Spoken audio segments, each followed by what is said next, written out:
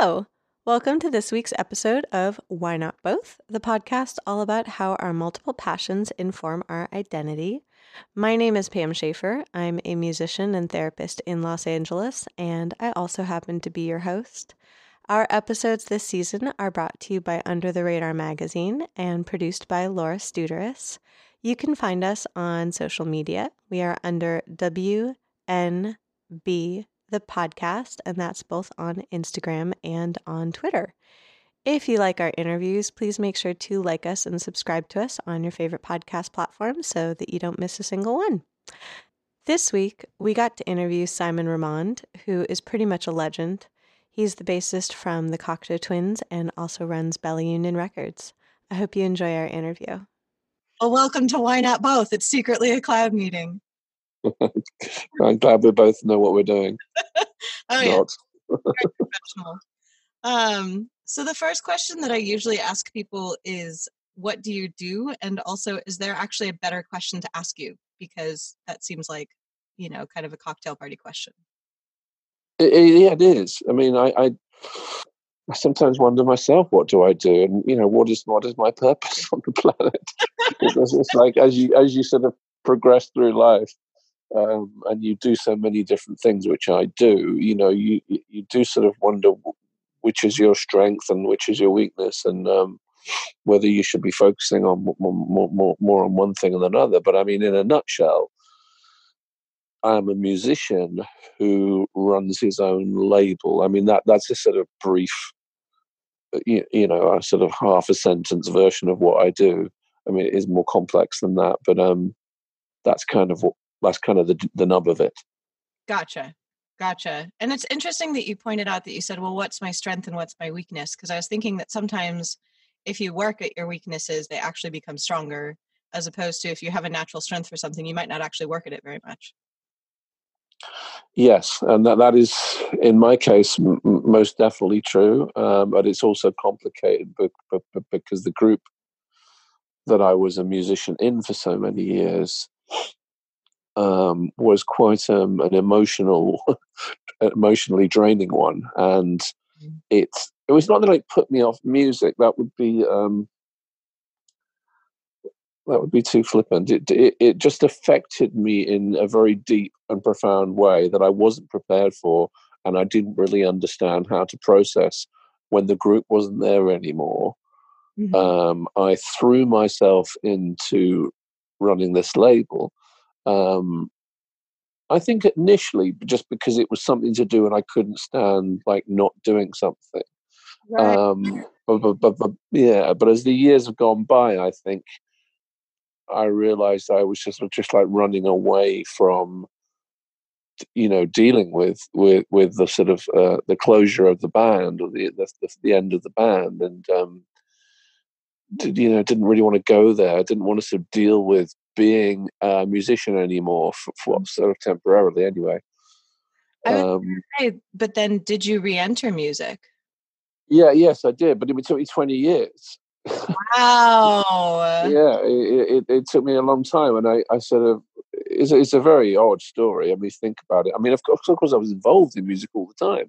I was, helping, young bands with their careers, I was being creative in a very different way to how I'd been before. Before it was a very selfish pursuit. Making music is quite a selfish thing. And I loved that, and I loved the collaborative part of it. And when I wasn't doing it anymore, I carried on doing the collaborative part of it, but just without me playing the guitar or the piano or whatever. That's so interesting that it was a way to kind of emotionally distance, but also emotionally process over the last 20 years.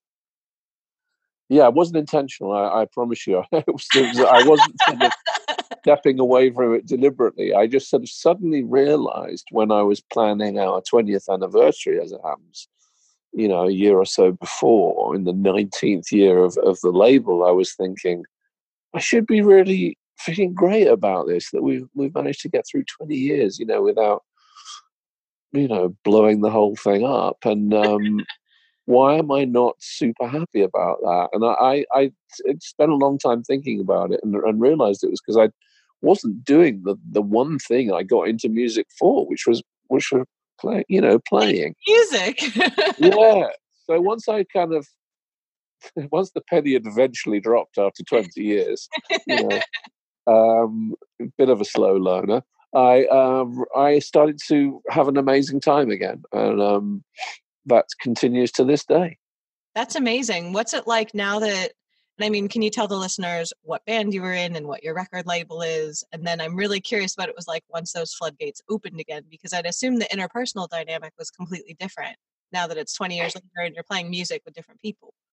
Oh yes, and the world is the whole technology of making music has totally changed. And so I was in a band called Cocteau Twins for 14 years of my life, from around about the age of 20 through to my mid 30s, and the band was sort of mildly successful around the world. So we toured an awful lot. We put out a lot of records on 4AD initially, and which was one of the sort of top UK independent labels, and then latterly with a bigger label, a major label, which was a horrible mistake. But we don't need to go into that. So that's sort of what I did for the sort of 14, 15 years between 20 and 35. And then before we broke up as a band, we decided we couldn't bear working with other record labels. We were just having terrible time communicating, and the relationships were just disintegrating as quickly as we could make them. So we decided, in our infinite wisdom, to set up a record label. So we went into that process. We got a place. We had a really beautiful recording studio where we were already at, and so we took over one of the offices there. We got some staff. We got some letterheads done. We got some postcards made up. All of a sudden, we were a record label. We were going to be putting out our own music, and that was it. But the band then broke up very soon after we set the label up. So and you're like, well, now I have this label. yeah, exactly that. So now what am I going to do? Okay, I'll sign some bands, and sort of there's a lot more to it than that. Of course, you don't do this thing for 20 odd years and it just be as flippant as that. But that's the basic gist of it. I threw myself into the label knowing absolutely nothing about running a record label, and I would say it took me a good 4 or 5 years to kind of get any kind of confidence in what I was doing. It was also slightly complicated by the fact that one of the other people in the band was my partner in the label, but he just hated record labels. I mean, we all did, but he hated his own record label. So he didn't like it. I mean, it was complex because he wanted to sign certain types of bands. I wanted to sign completely different bands. We were so different. We had such different tastes, and oh my goodness! As soon as he sort of, left the scenario, and he moved physically away. He moved over to France, and just there wasn't that whole spectre of running this thing that was just not pleasurable for either party. Once that was cleared up, which was after a few years, then I kind of relaxed into it a bit more, and we'd signed some bands like Beach House, Explosions in the Sky, latterly Fleet Foxes. We broke that band initially. Father John Misty, Spiritualized, Mercury Rev, bands that are Flaming Lips as well. Bands that are really well known are now on our label, on my label. So it's been an amazing time, and I've enjoyed every second of it. But as a sort of like rounding a human being completely, I definitely needed to fulfill that musician part again. Right. And that was the impetus for even my starting this podcast, was about how like people think that you can be defined by one thing, or there's this narrative of like your one true passion. And in some ways, I also feel like it's very American and capitalist to be like, follow your one passion, play is your work is your play, like that very. Yes. But I feel that no one has just one thing. Like even what you're talking about, I mean, it is within the music industry, but one is curating and running a label and becoming an influence in that way. And the other is that you said that you found that music was almost a selfish pursuit. And I was just like, yeah. And in some ways, it's good to be selfish. Like, it's good to want things for yourself. Exactly. And I think, that was my problem. I was just giving so much of myself to other people. Well, I certainly do enjoy that. I enjoy passing on. I mean, I've been doing this an awful long time. I'm 57 now. I've got 40 years of experience in this business. So of course I love passing on my knowledge or whatever it is to musicians and bands that I meet. I love that part of it. But certainly I'd given quite a lot in the band. Emotionally, because it was a messed up situation. The other two were initially a couple, and then and they had baby, and then they weren't a couple, but we carried on as a band even when they weren't a couple anymore. And then there was on top of all that, there was like horrendous drug problems, and sort of I was stuck in the middle for much of the 15 years, kind of just sort of refereeing the drama.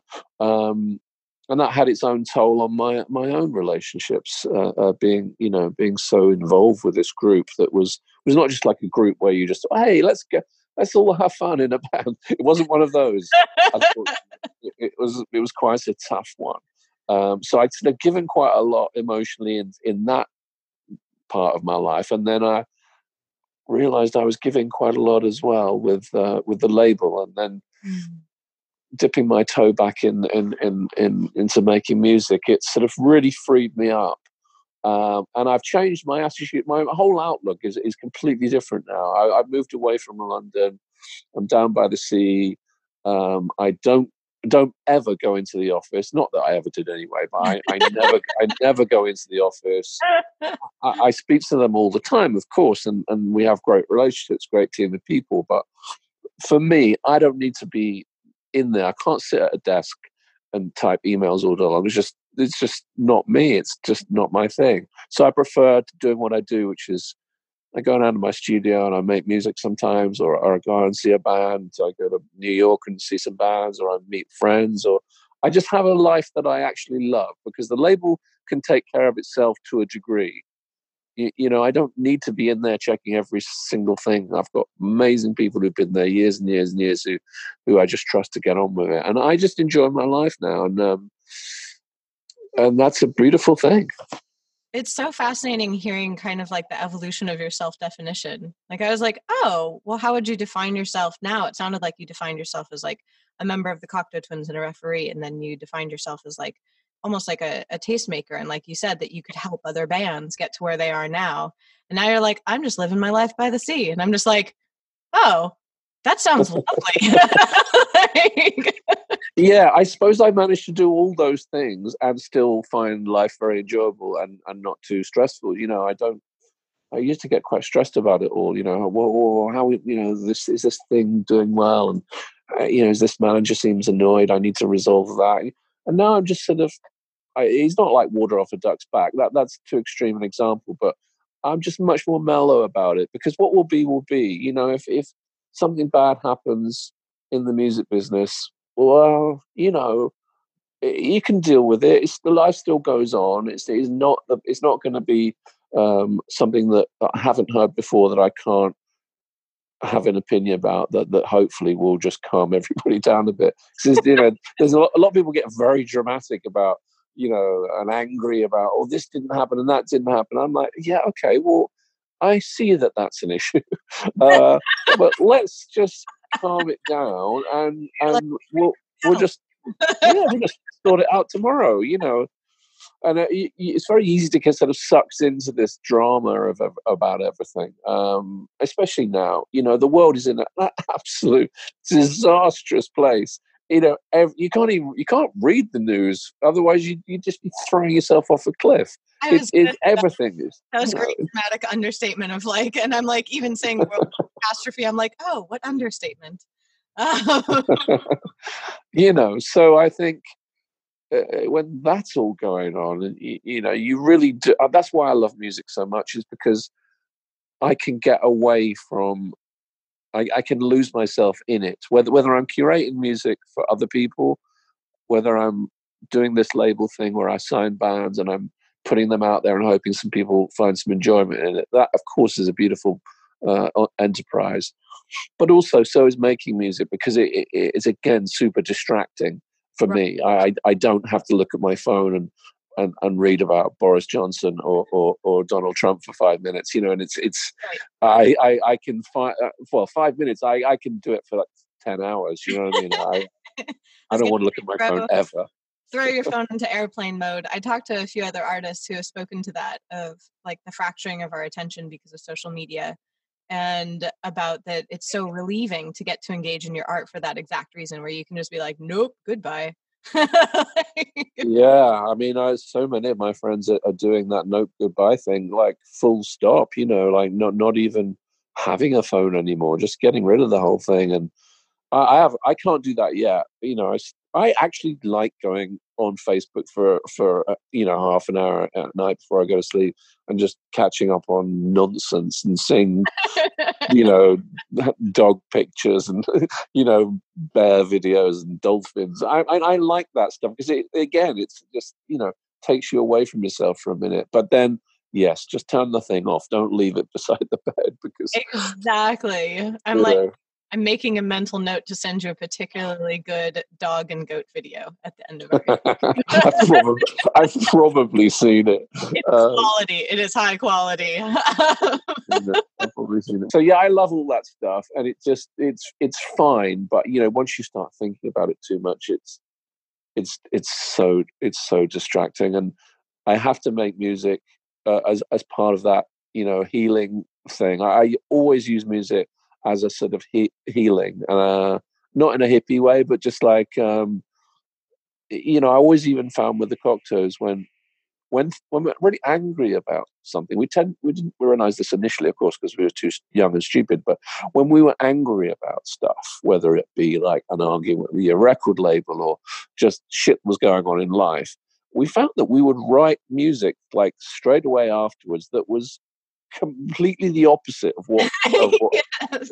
Yeah. So if we were feeling angry, like suddenly we'd write this most beautiful mellow, soft song that had this sort of antiseptic effect, and the opposite, when things were sort of quite nice and mellow, we tended to write songs that were sort of a bit tougher and a bit more aggressive. And I found that quite fascinating, because it's sort of almost like, you're giving yourself that balance back, It was remarked by, it was actually by an ex of mine that said that they were like, oh, you're so, it's almost uncanny how balanced you are. Like, to get an emotional response out of you is so challenging. I was like, oh no, all of my crazy goes into my songs.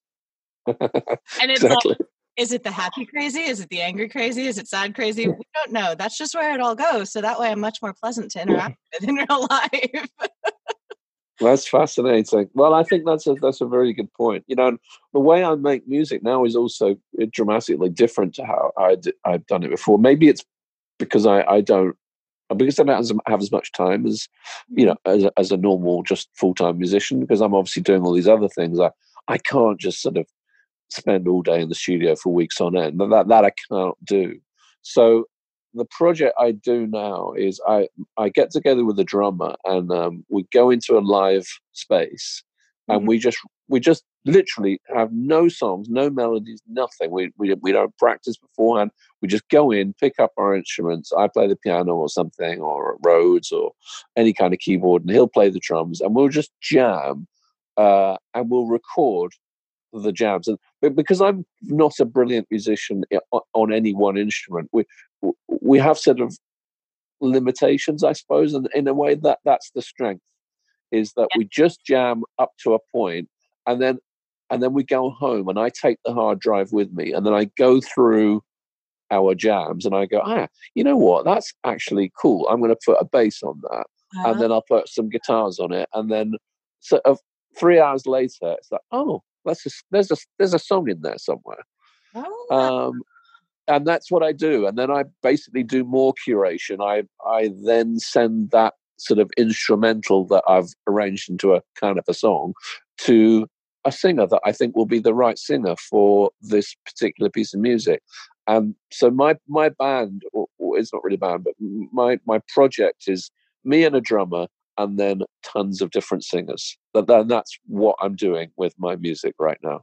That's fascinating, because it sounds almost like, it reminds me of when you would write down like a bunch of either words or ideas and put them in a hat and start pulling them out and pick the good ones, arrange them, and then like that's interesting way to work.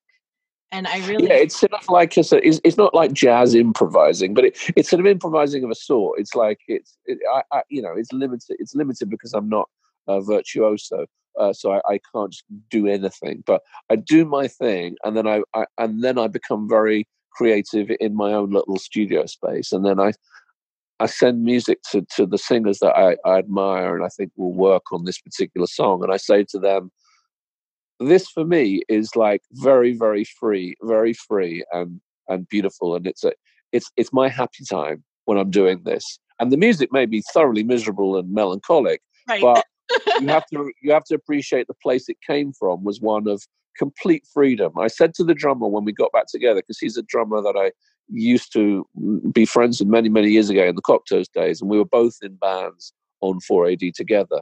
But he's one of my favorite drummers in the world. And if I was ever going to do anything with anybody again, it had to be him. Well, I said to him, look, I don't want to be in a band. I don't want to have a singer. I just want to do the music, and you and me mess about together. And if it ever becomes anything, then great. But let's just be 15 years old again. Let's be how we were when we first met, where it was just all about the fun of playing live together in a room.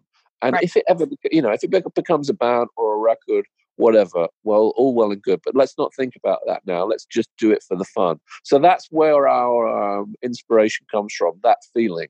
And when I send that stuff out to singers, that's sort of what I say. Don't feel like you have to do this. I'm not asking you because I don't want you to do it because I was in the Cocteau Twins and you think you know what I mean? I want you to do it because you think it's great. And if you don't think it's great, then please just say, I don't get it. And I don't just do it because, so it's quite hard to get that over in an email, but I've managed it so far. And, there you go. Well, it sounds like it requires a lot of trust on your part, like trust of your drummer and trust of the people you're sending things. Yeah, it does. 99 times out of 100, it works. There's only a couple. We've done one album, which was a double, which came out in 2017. The band's called Lost Horizons, and the project, sorry. And I'm doing another one right now, and I'm almost finished. It's interesting that you differentiate between saying project and band, because it sounds like band has the implication to you of all of that emotional work that you talked about for those 15 years. It sounds like you've completely bypassed that.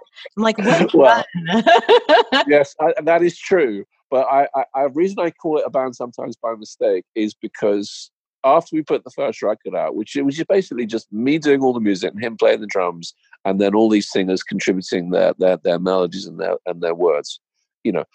I had like 16 songs, I think, on the first record.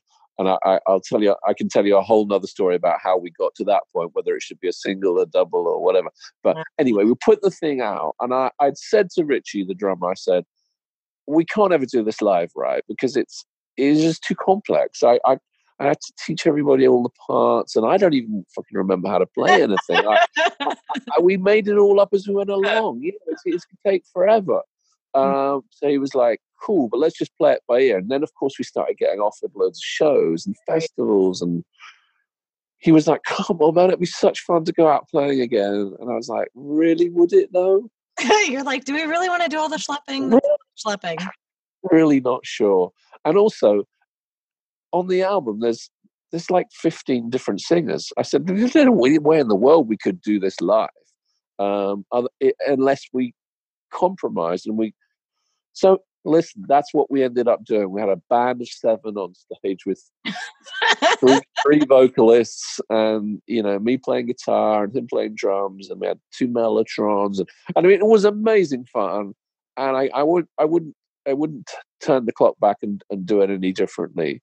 But it is quite stressful putting a band together, rehearsing everybody, teaching everyone the parts. I'm not 100% sure I want to do that all over again. I'm here for any band that has 2 mellotrons.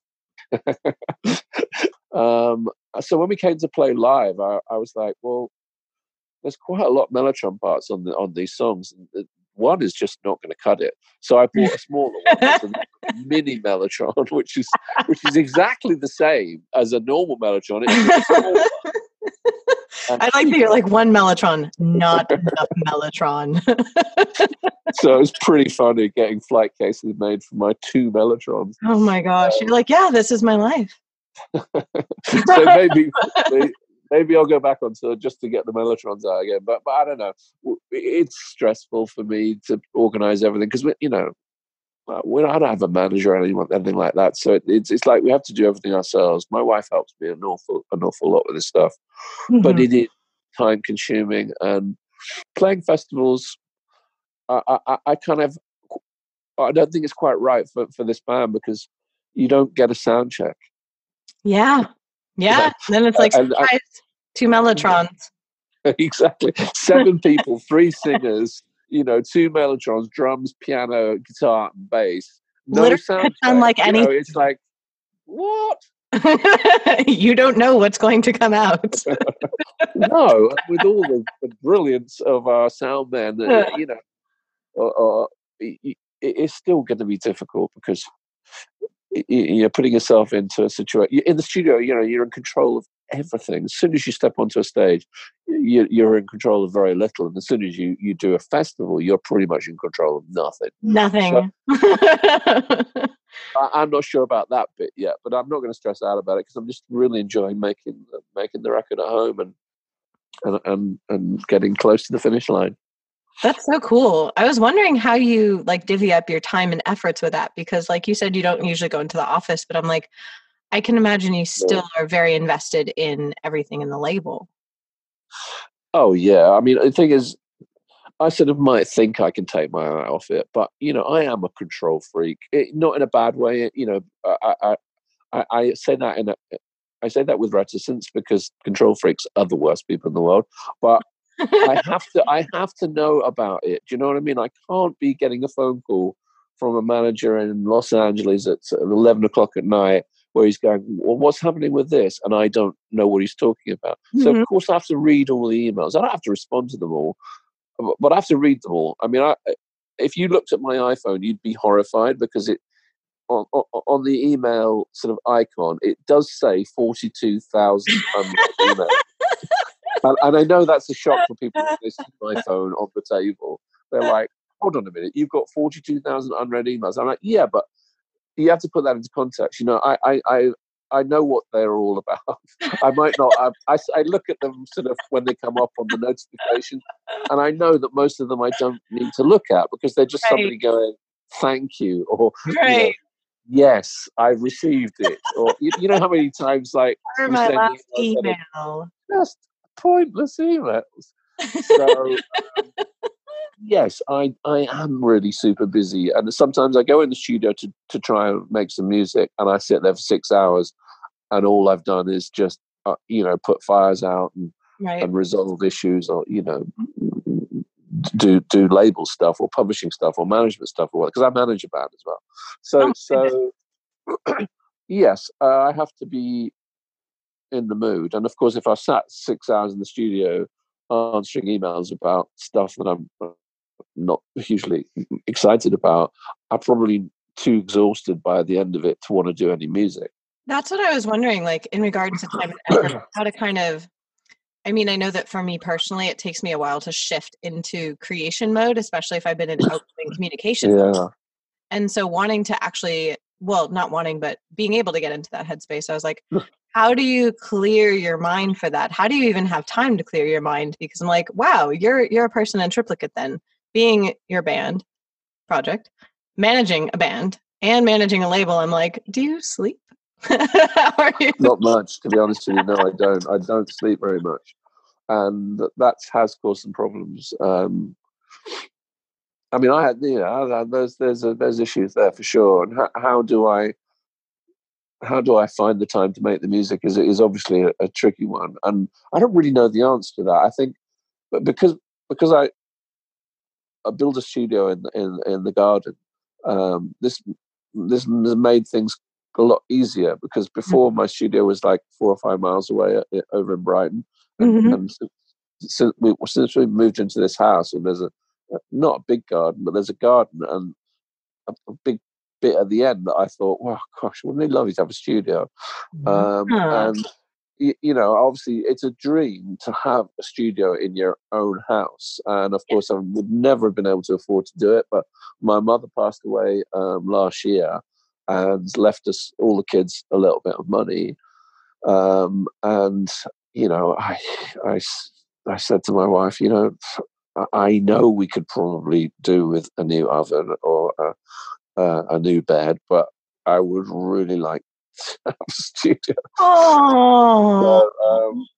So that's, I treated myself to a studio, and the guys came and built it within 3 weeks. And sort of once I'd kind of shut the door after they'd gone home and brought all my instruments from the lockup over to the studio, and I put some posters up on the wall and made it feel not just like a sort of cold, white, clean, empty space, which is what it was. Once I sort of made it feel a bit homelier, a bit more like sort of a space that was interesting to be in, I found it took me a little while to warm up to it. I wasn't just running in there and making music.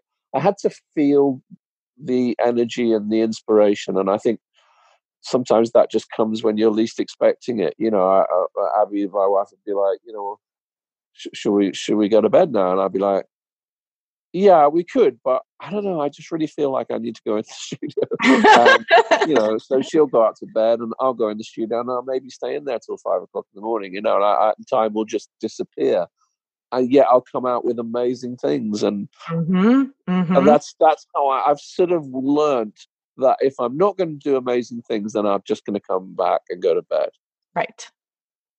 I think that's the best way I can explain it. It's like I sort of know myself that if I'm too distracted or I just want to go and eat a piece of toast and watch Community or something, then that's what I should probably do. Because if I wanted to make music, I wouldn't be thinking about any of those things. I'd just be running in there and I'd be doing it. Right. So it sounds like you're more of the kind of musician that's like, all right, I'm in the zone for this, I'm going to go do it. As opposed to there are other musicians that I've talked to that are like, yes, this is the time that I choose each day to write, and I'm in the studio from this time to this time. And I personally struggle to relate to that. Like, I relate more to your version of it, where you're just like, yep, this is the 5 a.m. music time, or nope, that was actually I think JK. I wish it was kind of a bit more 9 to 5, to be honest, because it would be more sociable. Just feel bad sometimes just disappearing off when I should be doing other things. But I think I have to go that way because it feels almost like a clock ticking, and I sort of the alarm clock is sort of vibrating, and I got to go in there now, and I have to relate to it that way. I mean, how did you resist that alarm clock for 20 years? Oh my gosh, I really don't know. I mean, I was dipping my toe in, don't get me wrong. I think I probably made it sound like sort of from end of Cocktail Twins till this new band, I did nothing. I produced other people's records. I played bass on a track, or I would play piano on someone's track, or I would be doing musical things every now and then, which I sort of kidded myself was me still being a musician, keeping my hand in. But it really wasn't, because it was just sporadic moments. And I just lost all confidence in it, to be honest with you. And I thought, maybe I'm not meant to be a musician, because if I was, people would be calling me up all the time asking me to play with them, and they're not. So maybe I'm not meant to be a musician. Maybe I'm meant to be doing this label thing. And people seem to love the label, and the band seem to love being on the label. So this is, I guess, what I'm supposed to be doing. And that's it's very easy. Yeah, to conceive yourself. To be kidded by your own insecurity, and I think that's what was happening. My confidence had gone because I thought, well, why would I want to be in another band? Because it's never going to be as good as that one, and I'm never going to find a singer as good as Elizabeth Fraser. So why bother? And I think that's the sort of negativity that I was dealing with internally. That phrase that you said of like kidding yourself with your insecurity, but it's like, yeah, like taking in the messages from outside that like, oh, well, people aren't ringing me up. And it's that whole thing of like, well, why aren't you ringing people up? Like, yeah, well, exactly. And it's so interesting to think of it that way. And that you just like broke through it being like, well, it's a 20-year anniversary. I should really dive back into this. Yes, and it was surprisingly easy with the sort of you know, that initial contact of contacting a singer or somebody you admire, or for example, I was a huge fan of Karen Paris, who sings with the Innocence Mission. She's like one of my favorite singers of all time, and I didn't know her, but I was a huge fan, and I knew she would know. She would know, like, about the Cocteau Twins, because we were from the same era. And when I mailed her, I just sort of gushed about how much I loved her band and her voice. But of course, I had this sort of trepidation that she'd be like, "Well, so what? Like, so what? So what? That we're from the same era? Like, who cares? You know, you haven't been making music for 20 years, so what the hell is this? You know, I kind of still had that fear of rejection, I suppose. But I was so pleasantly surprised that time after time I would send things and people would be like, "Oh, absolutely love it. I'm gonna sing on it right now, and I'll send it back to you in like 3 hours." And I'd be like, "What?" I think it's so valuable for people to be listening to an interview like this, because I feel like as you are speaking about your insecurities, everybody has those insecurities, but we forget when we have them that other people have them too, and think that maybe if you ascend to some sort of certain level of personhood, you're not going to have them. And so hearing someone say that's in your position, I think is valuable for people who like maybe aren't, and go, oh, Simon felt that way too. Oh, I can do that. Well, no, I mean, so true. I mean, I remember reading about that Prince had absolutely no confidence in his own tunes. You know, even when he was super successful, he thought, "Well, this is rubbish." I'm like, dude, if Prince is suffering with insecurity about his own talents, then really we should be just getting over ourselves a little bit, because there is one of the most talented human beings that ever played a note. Is just blew my mind, and I think that those stories, yes, you're right, they do help. And then you're like, oh, well, if he does, then I guess it's all right if I do. Yeah, exactly. Like, I think it's fascinating also hearing from someone who's been on both sides of being a musician, but also running a label, because I'm sure that then informs you when you're dealing with the artist on your label to help them through that. Yes, and I like that bit for sure. And it's it's not like I enforce my opinions on anyone if they don't want them. And I guess when people come to Belly Union as a label, knowing that the guy that runs it has the history that I have, you've already there's already an introduction there without even speaking. And I know when people mail me and say, "I'd really like your opinion on this," it's not Mr. A&R man could I, well, sometimes it is, because sometimes people just send emails to everyone without having a clue who they are. But when a band is actually mailing me and saying, "I'd really like your opinion on this," I do take that really seriously, because I know they know who I am, and therefore they're asking me for a very good reason, because they really feel like they need my opinion on something. And whilst I can't always give it immediately because of the volume of mails I get, I do take that seriously, and I am flattered by it, and I will always try and find something to say, even if I can't stand it. Because that, of course, is going to happen, because I have very strange taste. And I say to all the bands, like, I'm going to give you a really honest opinion, but you have asked me, so you're going to have to accept it. But I'm always kind, even when I don't feel I should be.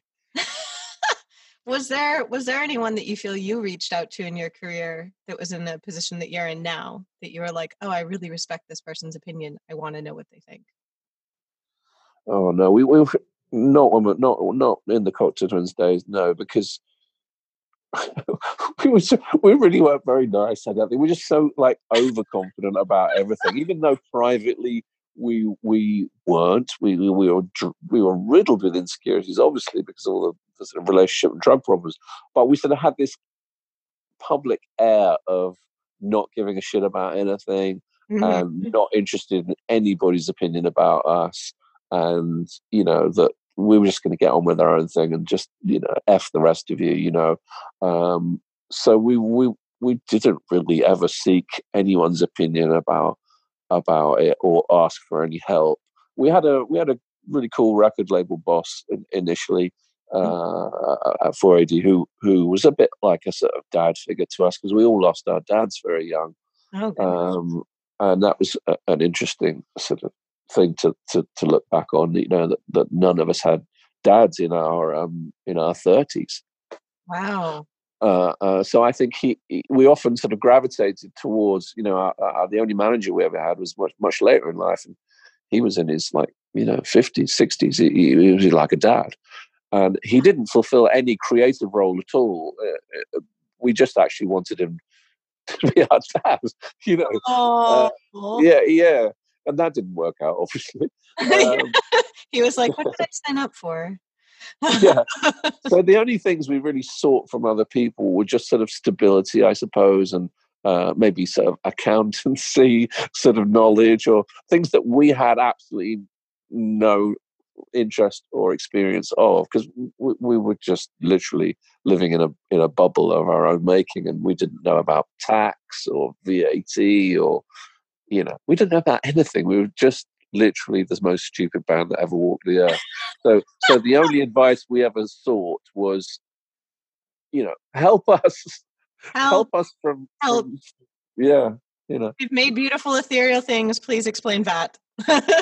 Yeah. And I used to get mails from people going, help.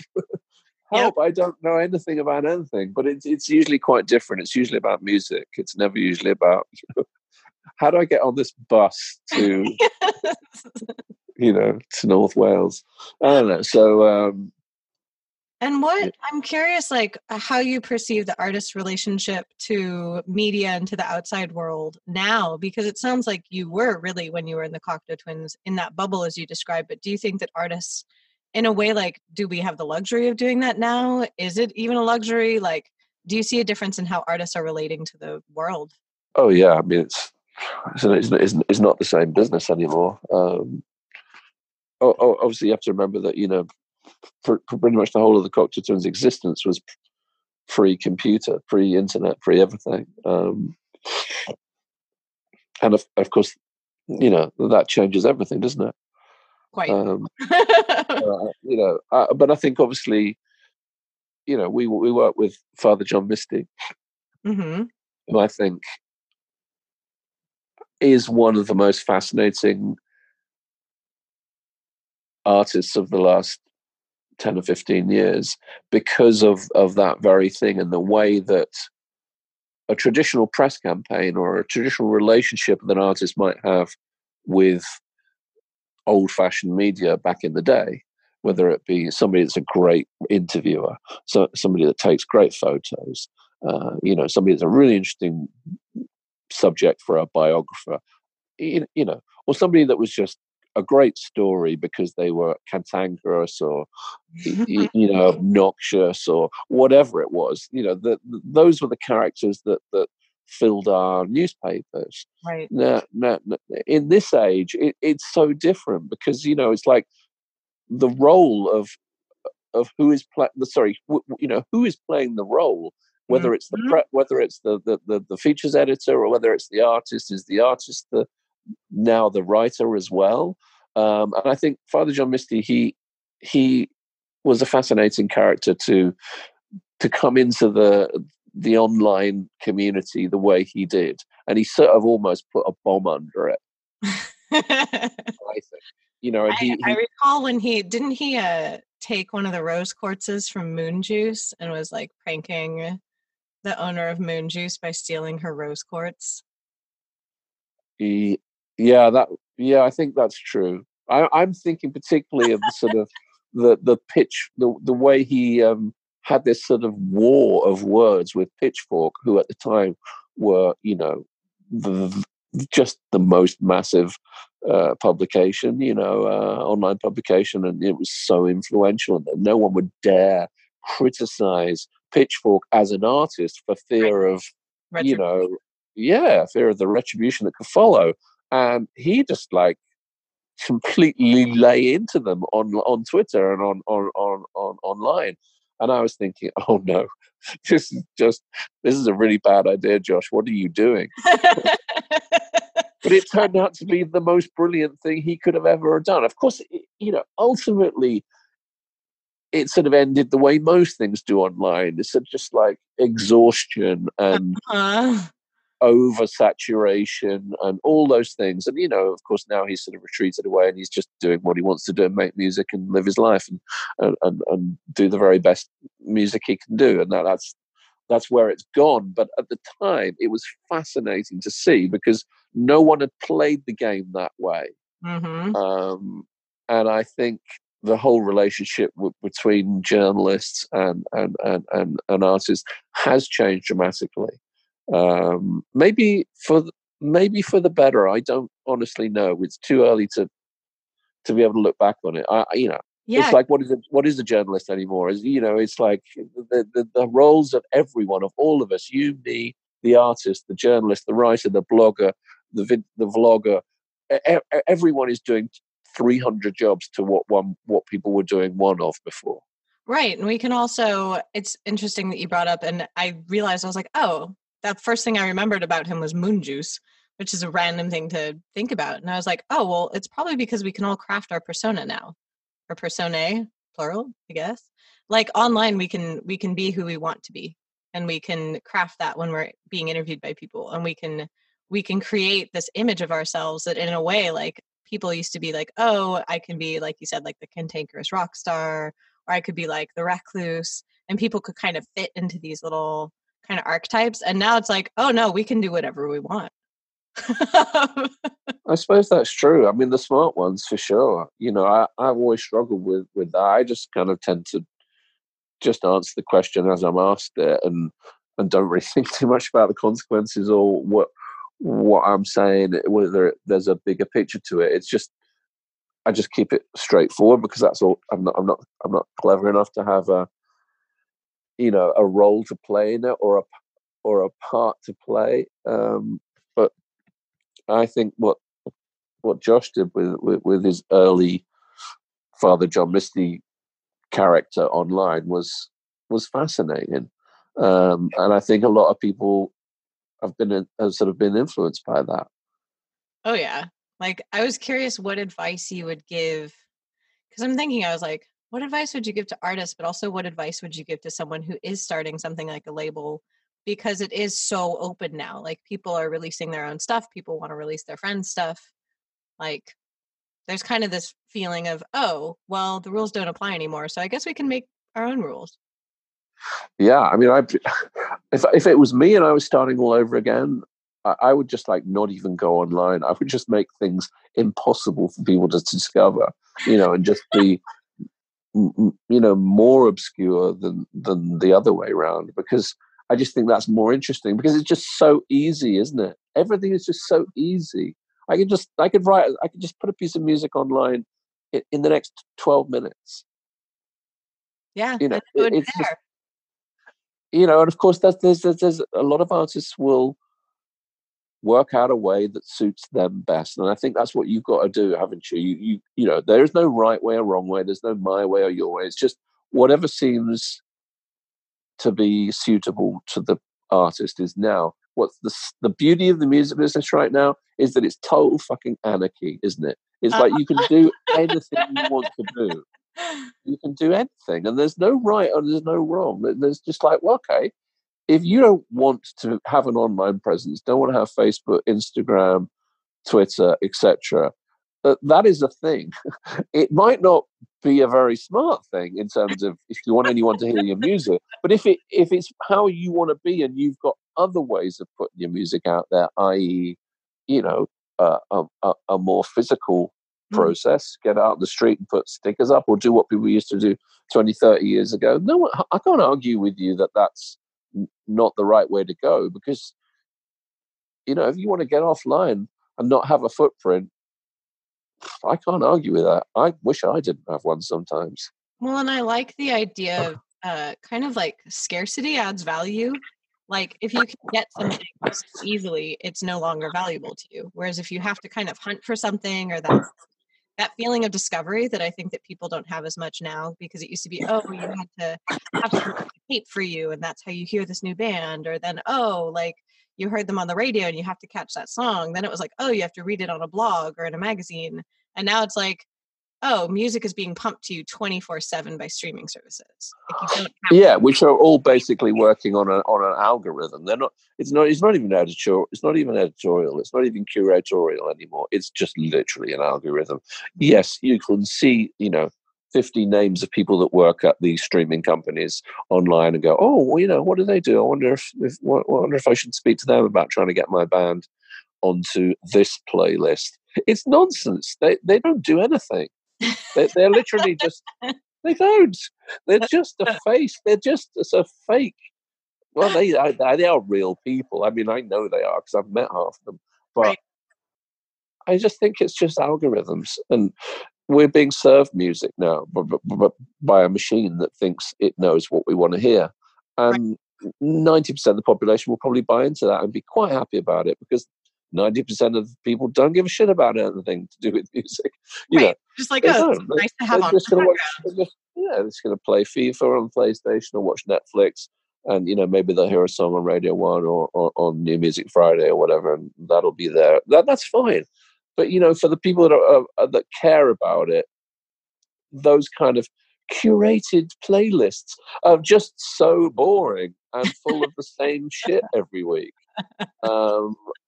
There's going to be people in there that are trying their very best or think that they can make a difference. Yes. And, there have been those people in music business throughout its existence. There have been plenty of people that care about stuff who worked at major labels. But when they finally worked out that actually nobody at the major label cares about my opinion, and I'm only ever going to get to this level, i.e., assistant marketing junior, I better leave, and then that's kind of where I think we're going with this. It's like there's so much stuff out there. There's so much music out there. It's impossible to get through the layers to discover anything interesting. So where are we going to find it? Well, you know what? Go to a fucking record shop. Because believe it or not, that still works. Wander down to the record store. Yeah, well, we ended up setting our own record shop up because that was one way of dealing with this and not having to stress out about Spotify and Deezer and all these streaming services. And listen, don't get me wrong, I probably use them from time to time when I need to, but I'm too old-fashioned. I just love vinyl. I won't stop ever loving vinyl. Well, no matter what the world tells me, It's interesting. I'm of, I guess, the transitional generation. Like I'm an elder millennial. I still remember, I'm going to confess this on my own podcast, ditching Hebrew school to go to the record shop. I would literally walk away from Hebrew school to walk the several blocks to the warehouse record store and listen to music. And then I would save up my allowance and my babysitting money so that I could buy records. But it's like I would want to listen to them first so I could sample and see what it like, what it listen to, and it was an investment. Like it was an investment buying an album. And so I was like, okay, I'm gonna really put thought into this. And now I use streaming services all the time. I love to listen to new music when I'm in the car, especially. Like I love to listen to new stuff, but I'll put in different bands so that my Spotify must think I'm like 17 different people.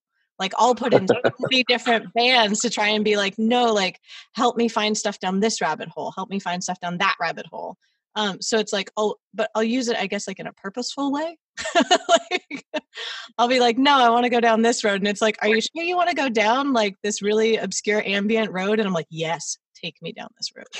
Yeah, it's interesting, isn't it? It's like the age that we are and our experiences sort of define what kind of listener we have become. And you must be the same age, similar age to my wife, because your experiences and how you deal with it and how you put your playlist together, and whether it's in the car or on Sonos or on your headphones when you're out taking a run or whatever. I can't deal with any of that, and I would just much rather go into the record shop and just go up to the counter and I'd have a look around and see what I think, but then go to a listening post and have a listen, or go up to the counter and say, what's good, what's new, what do you like right now, and just engage in conversation, because this is my life. I started my first, actually my only job, a normal job, was working in a record shop. And I've never had a normal job since then. And now I have a record shop again. So it feels come full circle. Yeah, we came full circle, Well, if it's any comfort, I did discover your band because my best friend in high school did put you on a mixtape that she physically made and hand wrote the playlist for. So I see. There you go. You see, being a Luddite there's still some value in it.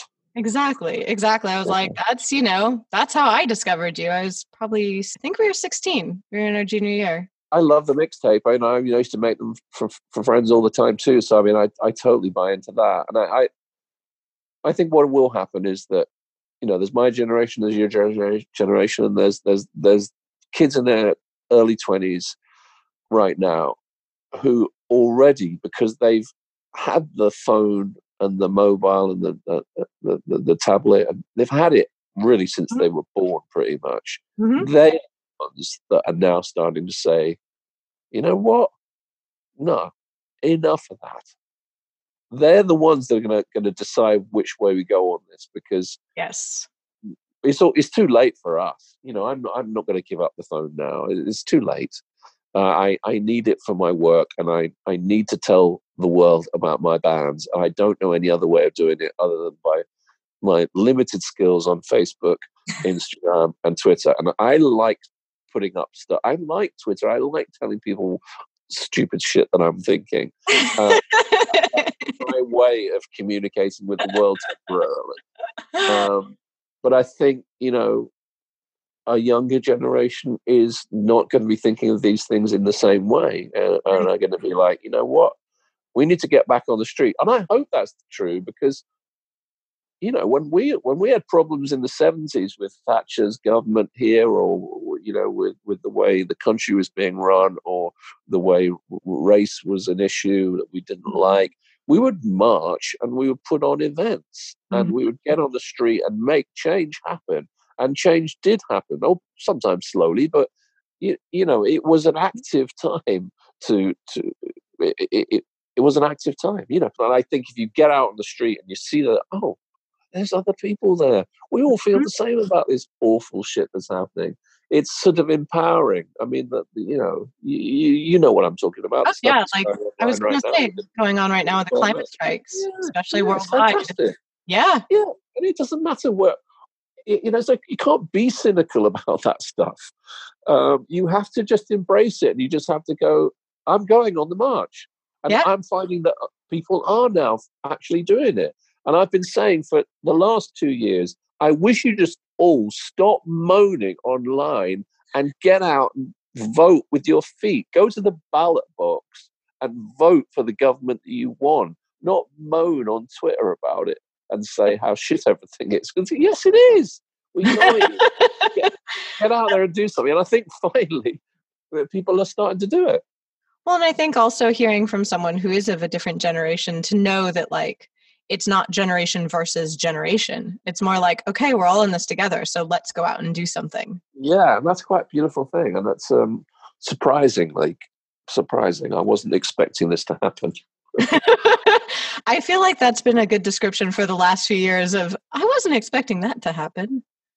Well, that's true. I mean, the whole thing has just been fast forward though, hasn't it? It's like, I really wanted to press the stop button, but it's just been in fast forward for the last 3 years. It feels kind of like, oh, whoever's running this simulation, I want whatever they're having. This is very bizarre. That's true.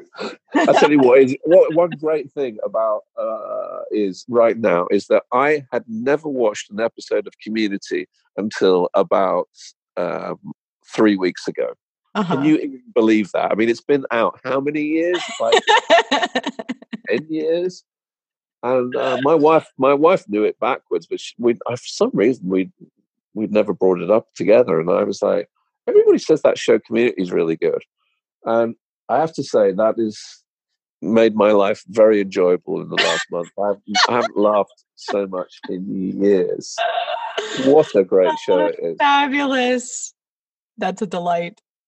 It's just a real delight. In fact, I can't wait till she gets home tomorrow and we can start watching it again. Oh, and I loved, it was interesting what you said about the fact that you're like, oh, we could use a new bed or a new oven. But I was thinking about the fact that it's really wonderful to have a supportive partner and also to have kind of like a final gift from your mom to be able to have your own studio at your home. I was like, that's lovely. Yeah, I mean, after I've had some difficult years, not lie about it. I had some pretty serious health issues, and going through the whole thing with my mom, the drama of her demise. It's never nice to see your parent disintegrate in the way that they can do. So the one bright spot, and was just having this little glimpse of being able to do something for myself and treat myself to something. And yeah, my wife's incredible. She's my second wife. I'm not like Richard Burton, but this is just my second marriage, and I'm very glad we met each other in Canada. We met in Montreal, and our first few dates were just record shopping, and that's how we sort of bonded over ABBA and stuff like that. That is the most precious. I think that that's an important piece for people to hear too, that it's like to have a supportive partner in your life, or at the very least supportive friends, because I think that sometimes people feel like they have to do everything on their own. Yeah, I couldn't do any of this stuff without her, I have to say. And it's and also just having confidence again to feel okay to make music, and not like I was swindling my bands out of my time by daring to kind of sneak off and make some music of my own, because I would have felt that previously. I would have thought, I better not, because I'm not a musician anymore. I'm running a label and I need to be a sensible businessman. Whereas that's just an illusion, because I am neither sensible or a businessman. And I feel like you're a label owner and you're a musician. It's not an either or. Yes, even I would even go so far as to say I think I'm actually just a musician who just likes to put other people's records out, and I try and treat. I've always thought of it as a hobby, right? Like I music to me is a hobby. It's something I absolutely love doing, and I've been extremely fortunate to be able to survive and make an okay living out of music, whether it's being a musician or running a record label. I'm okay. I'm not going to go bankrupt tomorrow. So I've been extremely fortunate to do it. But my approach to it is to treat it as a hobby, because hobbies are things you love to do. Right. And work is something that isn't much fun to do, because it's meant to be a chore and something that grinds you down. So I kind of try and approach the music side of things always with that sort of hobbyist mentality, and it doesn't work really, because I'm doing it 24 hours 24 hours a day. But that's kind of my approach anyhow. I mean, that would kind of be like the last question I was going to ask was, what advice would you give? And I think that is in general excellent advice, to treat things that you love like a hobby, because it sounds like even though part of it is laborious and the 42,000 unread emails, it sounds like you haven't lost that like that spark of it that you're like, no, I still just love this. Like you said, it's like, oh, it's like we're 15 again. Yeah, it's like understanding the massive contradictions in pretty much every aspect of what I do. But because it's like, on the one hand, I'm like, oh man, don't take it all so seriously. But I take it more seriously than you could absolutely ever believe. You know, and that's the music business to me in a nutshell. And how I approach it is like, it's madness, because it just swings violently from insane to pleasurable, sort of sometimes in like within 1 minute. You know, you could be sitting there thinking, oh man, this piece of music I'm doing right now, I've never felt so happy. And then I'll pick up my phone and there'll be some like catastrophic drama that's just happened with one of the bands stranded at the airport because the ticket you bought was for the wrong day or something. And I said, you have to be able to sort of slightly detach yourself and go, okay, I can't take this too seriously.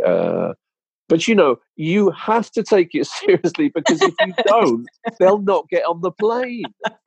It sounds like having pragmatic resilience. Yeah, it's just like accepting that it's crazy, but there is a way through it, and the way through it is just to be intelligent and take a deep breath and keep a smile on your face. But because what's the point otherwise? What's the point in getting up in the morning if you can't enjoy what you do? My dad only said a very few things to me about careers, because I think my mum would much prefer me to have like a normal job and a career. But my dad, who was a musician as well, very successful, very, very successful one, who I honor in many ways, which we can discuss some other day. He said to me, I don't care what you do with your job, work for a job, as long as you're happy. If you want to be a dustman, working on the bins, if you want to be a dustman, do it. Don't ever do a job that you don't want to do, that you don't love to do. And he said that to me like when I didn't even know what a job was and I didn't even know what he was talking about. Right. But he said it all the time, and it stuck with me. And I said it to my kids when they were growing up. I said, don't ever do job that you don't want to do. If you want to work in Tesco's, please be my guest. Right. Go do it, but don't ever do a job where you're thinking, what the hell am I doing? Because I've got mates that felt pressure from family, father or whatever, to go into the business, be an accountant, or go into the city, or and they're all miserable as sin. And I'm so glad my dad told me that, because it seems so obvious, doesn't it, to only do a job that you want to do. But I mean, how many people are actually doing it? Well, and it sounds like also don't shoot yourself in the foot and, go against your own survival, but don't go into a career path that is miserable. Like, don't go into something just because you're like, oh, this is the proper thing to do. Yeah, it is easier said than done, because, sometimes your circumstances force you to take an opportunity because you need to pay the rent or whatever. And it's easy to sit here now, age I am, with the career I've had, to sort of say, oh, just be cool about it, just do what you want to do. It's not as easy as that. But if that's if that's the approach, I think if you can have that in your mindset when you start out looking for a job in music, you'll probably go fine.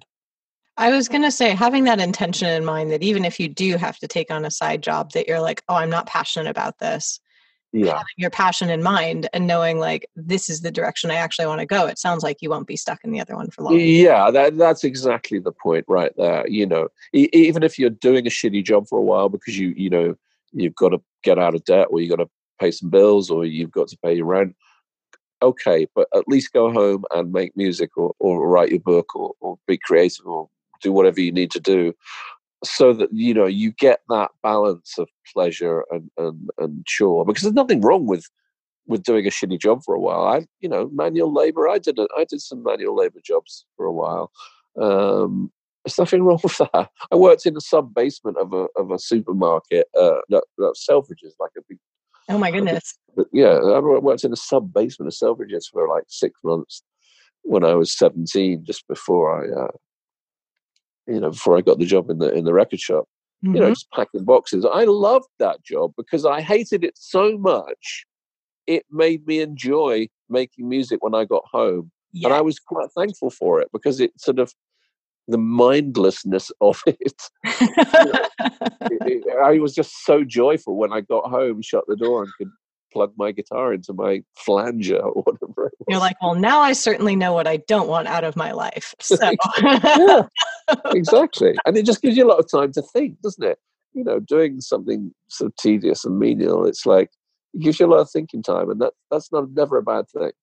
Exactly. I think that in closing, I think that there's value in being bored sometimes, because when you're bored, that's when you think of stuff. Yeah, that's so true. I think that's probably what I've been doing a lot the last couple of years, getting this studio together. Is just, come on, when it was done, and then I could get rid of the boredom and just get it out there. So I'm thankful of boredom. Exactly. I like that. I'm just like, in closing, go, be free, be bored. Thank you so much for joining us for this week's episode of Why Not Both? If you liked what you heard, please make sure to like us and subscribe to us on your favorite podcast platform. You can also come hang out with us on social media. We are at WNB the podcast, both on Instagram and Twitter. This season, we are brought to you by Under the Radar. Under the Radar is a nationally distributed print, music, and entertainment magazine and website. You can find them at www.undertheradarmag.com, and feel free to support them on Patreon. Extra special thanks to our producer, Laura Studeris, who has been absolutely amazing. Thank you again, and I look forward to next week's episode.